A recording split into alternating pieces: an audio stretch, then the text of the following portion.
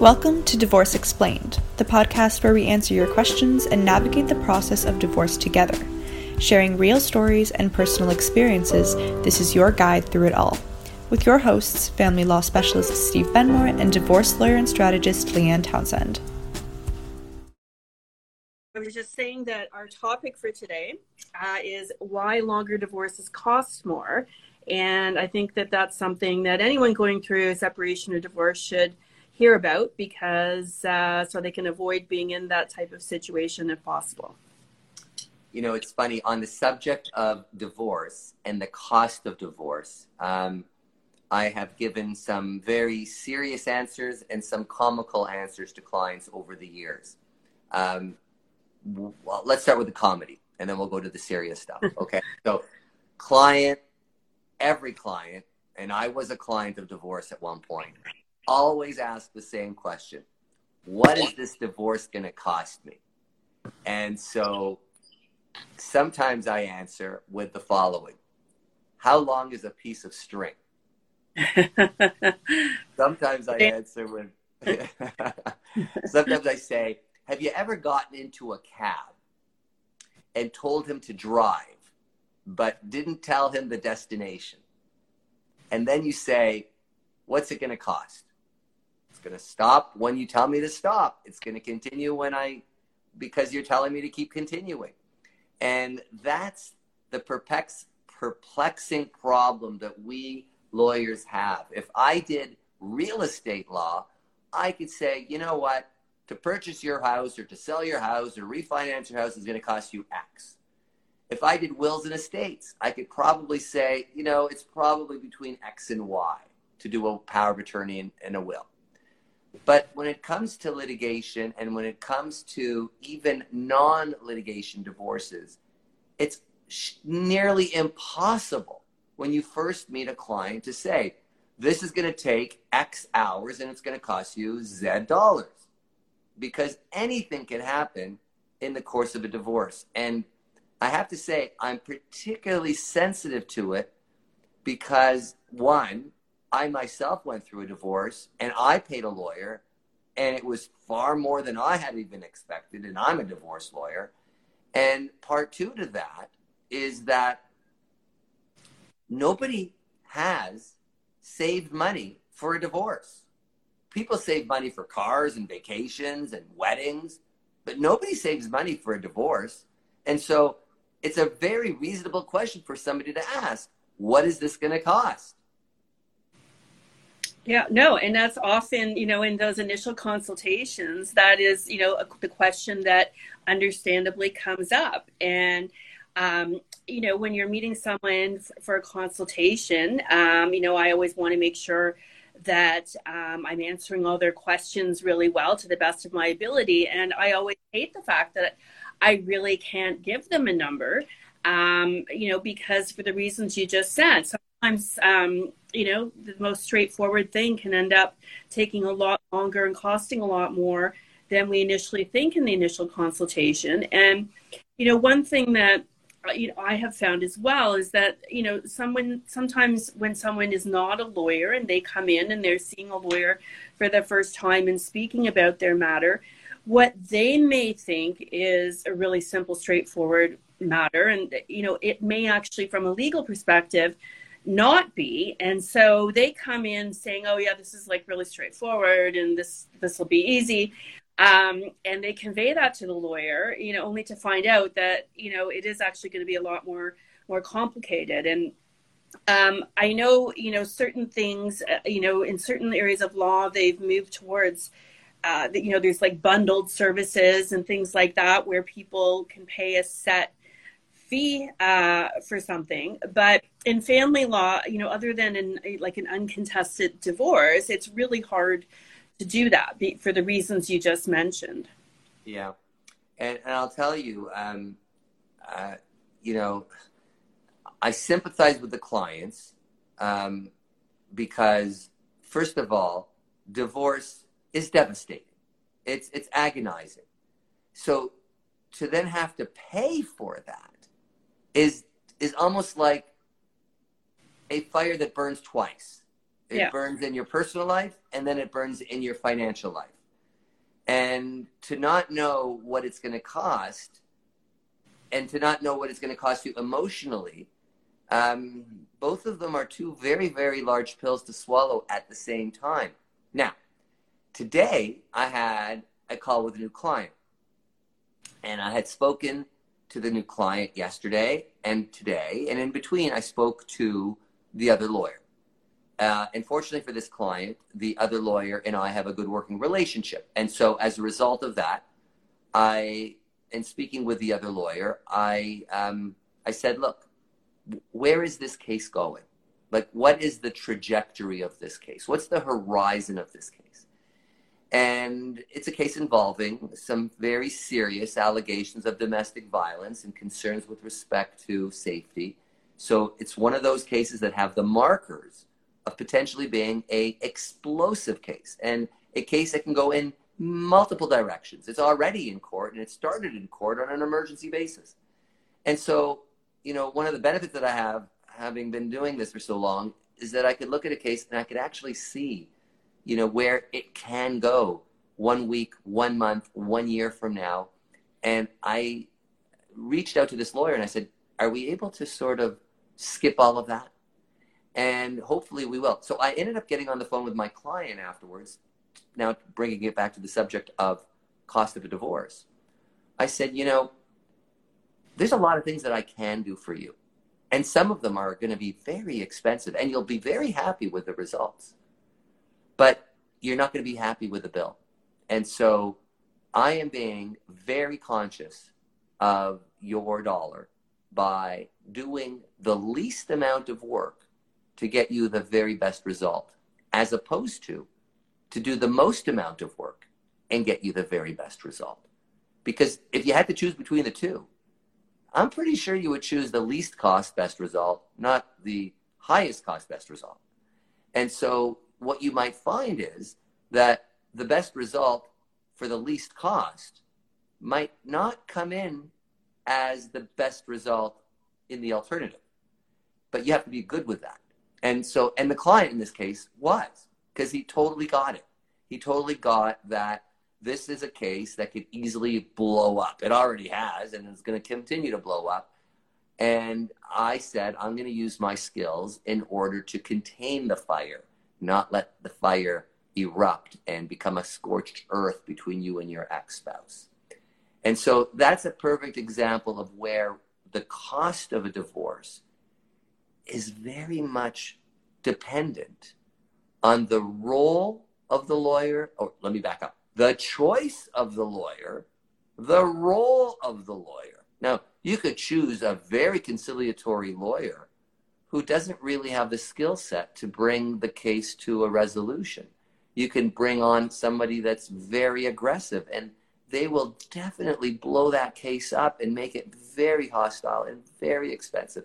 So to the client's question, what can I do to keep my costs down? The answer is choose an attitude that will bring you an inexpensive divorce, and choose support people like a lawyer who will bring you the least expensive divorce, and encircle yourself. And this is what I said to the client today. I said, you can easily go talk to people who will cheerlead you on to fight, and get what you are entitled to. Or you could find people who are going to be in your corner, who are neutral, objective, balanced advisors. And I include family and friends in that, and I also include lawyers in that too. No, I think that's great advice. I think that there's a lot of people out there who, sometimes they mistake having the most aggressive lawyer they can find on the job as being the one who is going to get them the best result. And, often fighting about every possible thing, does inflate the bill. And sometimes some of it isn't really worth fighting about. And, one thing I've seen over the years happen with some clients is that I think people should be cautious of is what I call like the endless letter writing campaigns, whereby, a client goes through or they retain their lawyer, They say they don't want to go to court, but they end up spending like years with a situation where the lawyers are just writing letters back and forth and back and forth and back and forth, and nobody's agreeing on anything.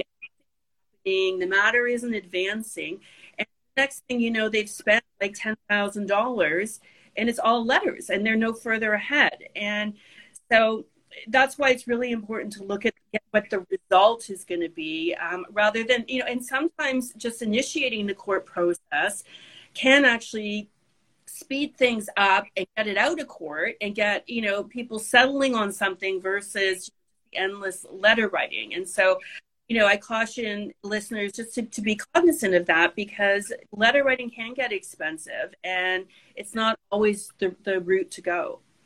I completely agree with you.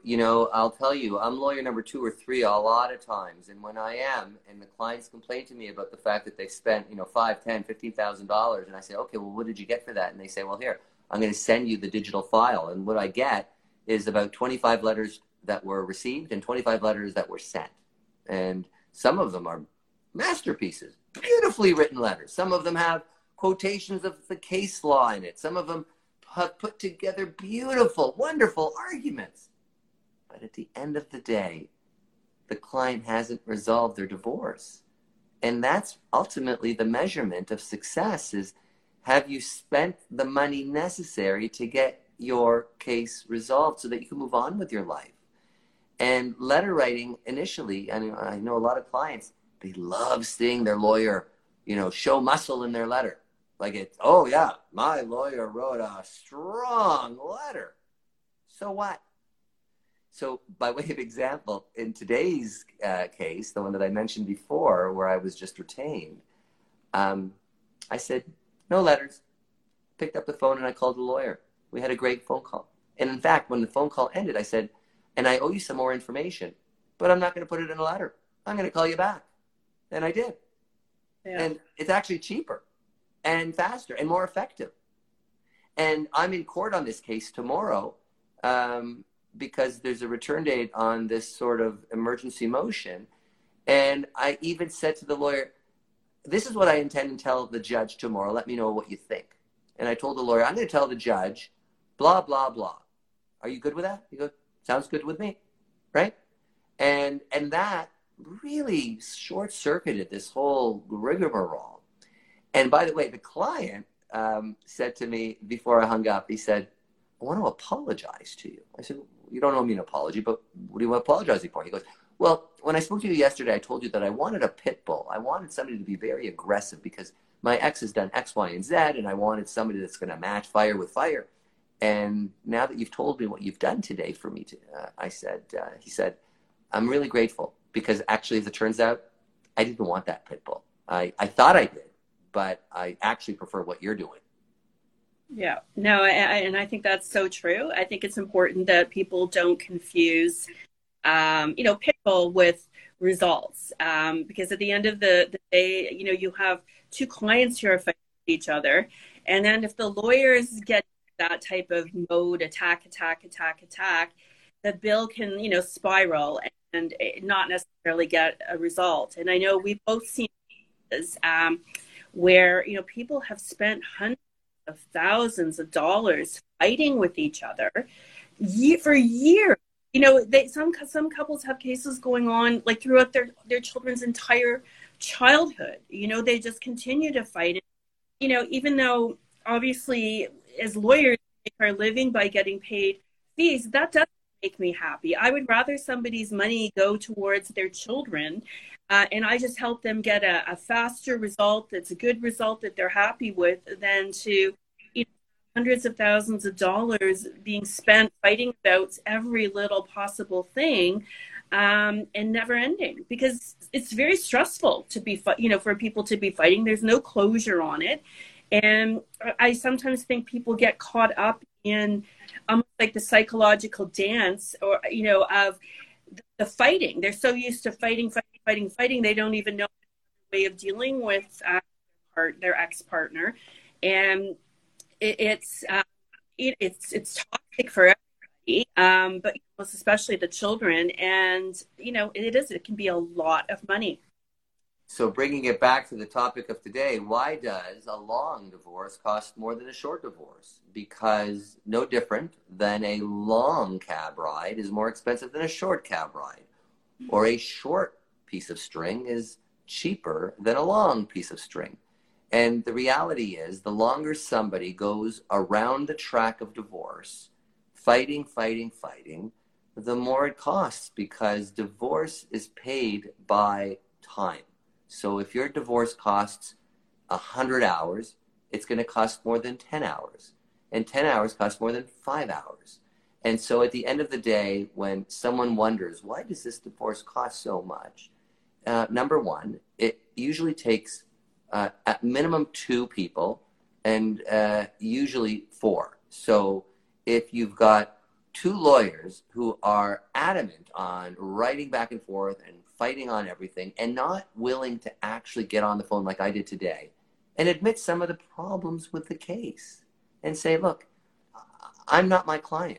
My client might be a lovely person, but he's made some mistakes, or she's made some mistakes. But how do we help this family get past it all? And so, I constantly try to do that. So back to the question about, how do you reduce the cost of your divorce is look in the mirror to figure out, are you ready to settle? Because if you're still in that stage where right now your dukes are up, you're angry, you're frustrated, and you want vengeance, now's not the time. People, you would say, don't go grocery shopping when you're starving, because you're going to make some really poor choices. Similarly, don't go hire someone and proceed with steps towards a divorce when you're full of fury, when you're full of anger, because you're not going to make good choices. And that's why there are lawyers out there, sadly, not only here, but all over the world. They will take people's money and they will fight. They will fight over everything. And they won't stop for a second to say to the client, maybe we should pursue that argument. Maybe we should let that one go. Maybe that's a weaker case that we can let go of, right? Because people will hire lawyers. I've seen it for 30 years now. They'll hire lawyers with fire in their belly, and they want a pound of flesh, and they will pay a lawyer to go pursue that pound of flesh. And a year later, $100,000 later, they don't have the pound of flesh, but they have a bill, $100,000 bill, and they're not happy with it. And so people have to do a reality check. And, there's many stages of divorce. There's denial, there's anger, there's grief. Somewhere along the line, there's acceptance. And there's 2 sides to divorce, the person who is leaving and the person who has been left. Oftentimes, the person who is leaving the spouse is miles ahead because they've been thinking about it. And they're able to give their lawyer very reasonable corporate instructions. But the person that was left oftentimes is still reeling with anger and upset and a sense of abandonment. And that's the type of person that's most dangerous when it comes to legal fees. Yes. And, and someone who's in that situation, they may not have the choice to have the time to go and heal and get out of their vengeful, stage, because things are happening, and their partner who left them is moving forward and has a lawyer and is,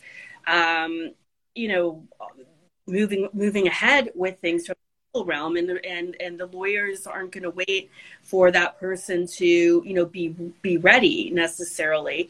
It comes back full circle to one of the things you were saying, Steve, at the start of all of this, is that's why it's important to have a good team around you, because if you've got the right team and a good team to support you, even if you are, reeling and you're going through all these emotions, if you have people in place to help you process that, not be doing it necessarily with your lawyer, but you have a coach or a therapist or somebody that you can talk to help you with that aspect of things, so that you can just focus on the legal issues when you're speaking with your lawyer, and that will help keep your bill down.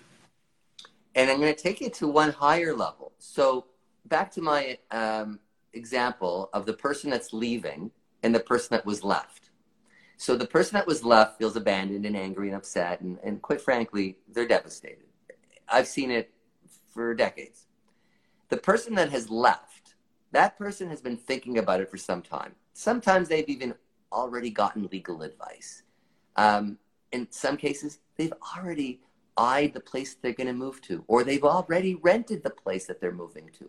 So they are miles ahead. Now, some of those people are so far ahead that they tell their lawyer, write me up a separation agreement. This is what I want to do. And I'm going to be very generous, or I'm going to be very reasonable. Here's what I wanted to say. Send it to my ex-spouse. Well, big mistake.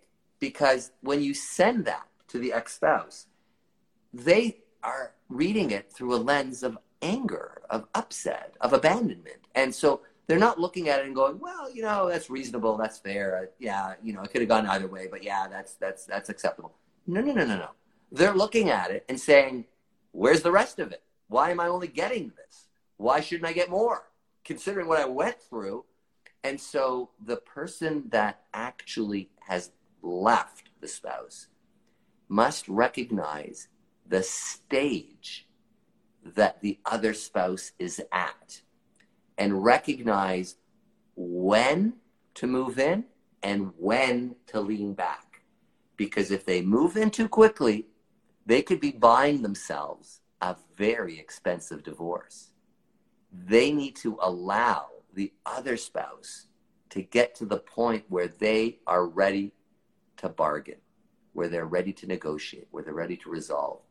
Because I've seen way too many cases where the person that has left is so eager to get the house sold, the kids' plan developed, a separation agreement signed, but the other side's not ready. And it's money not well spent because it can actually stir more conflict and cause far more cost and aggravation.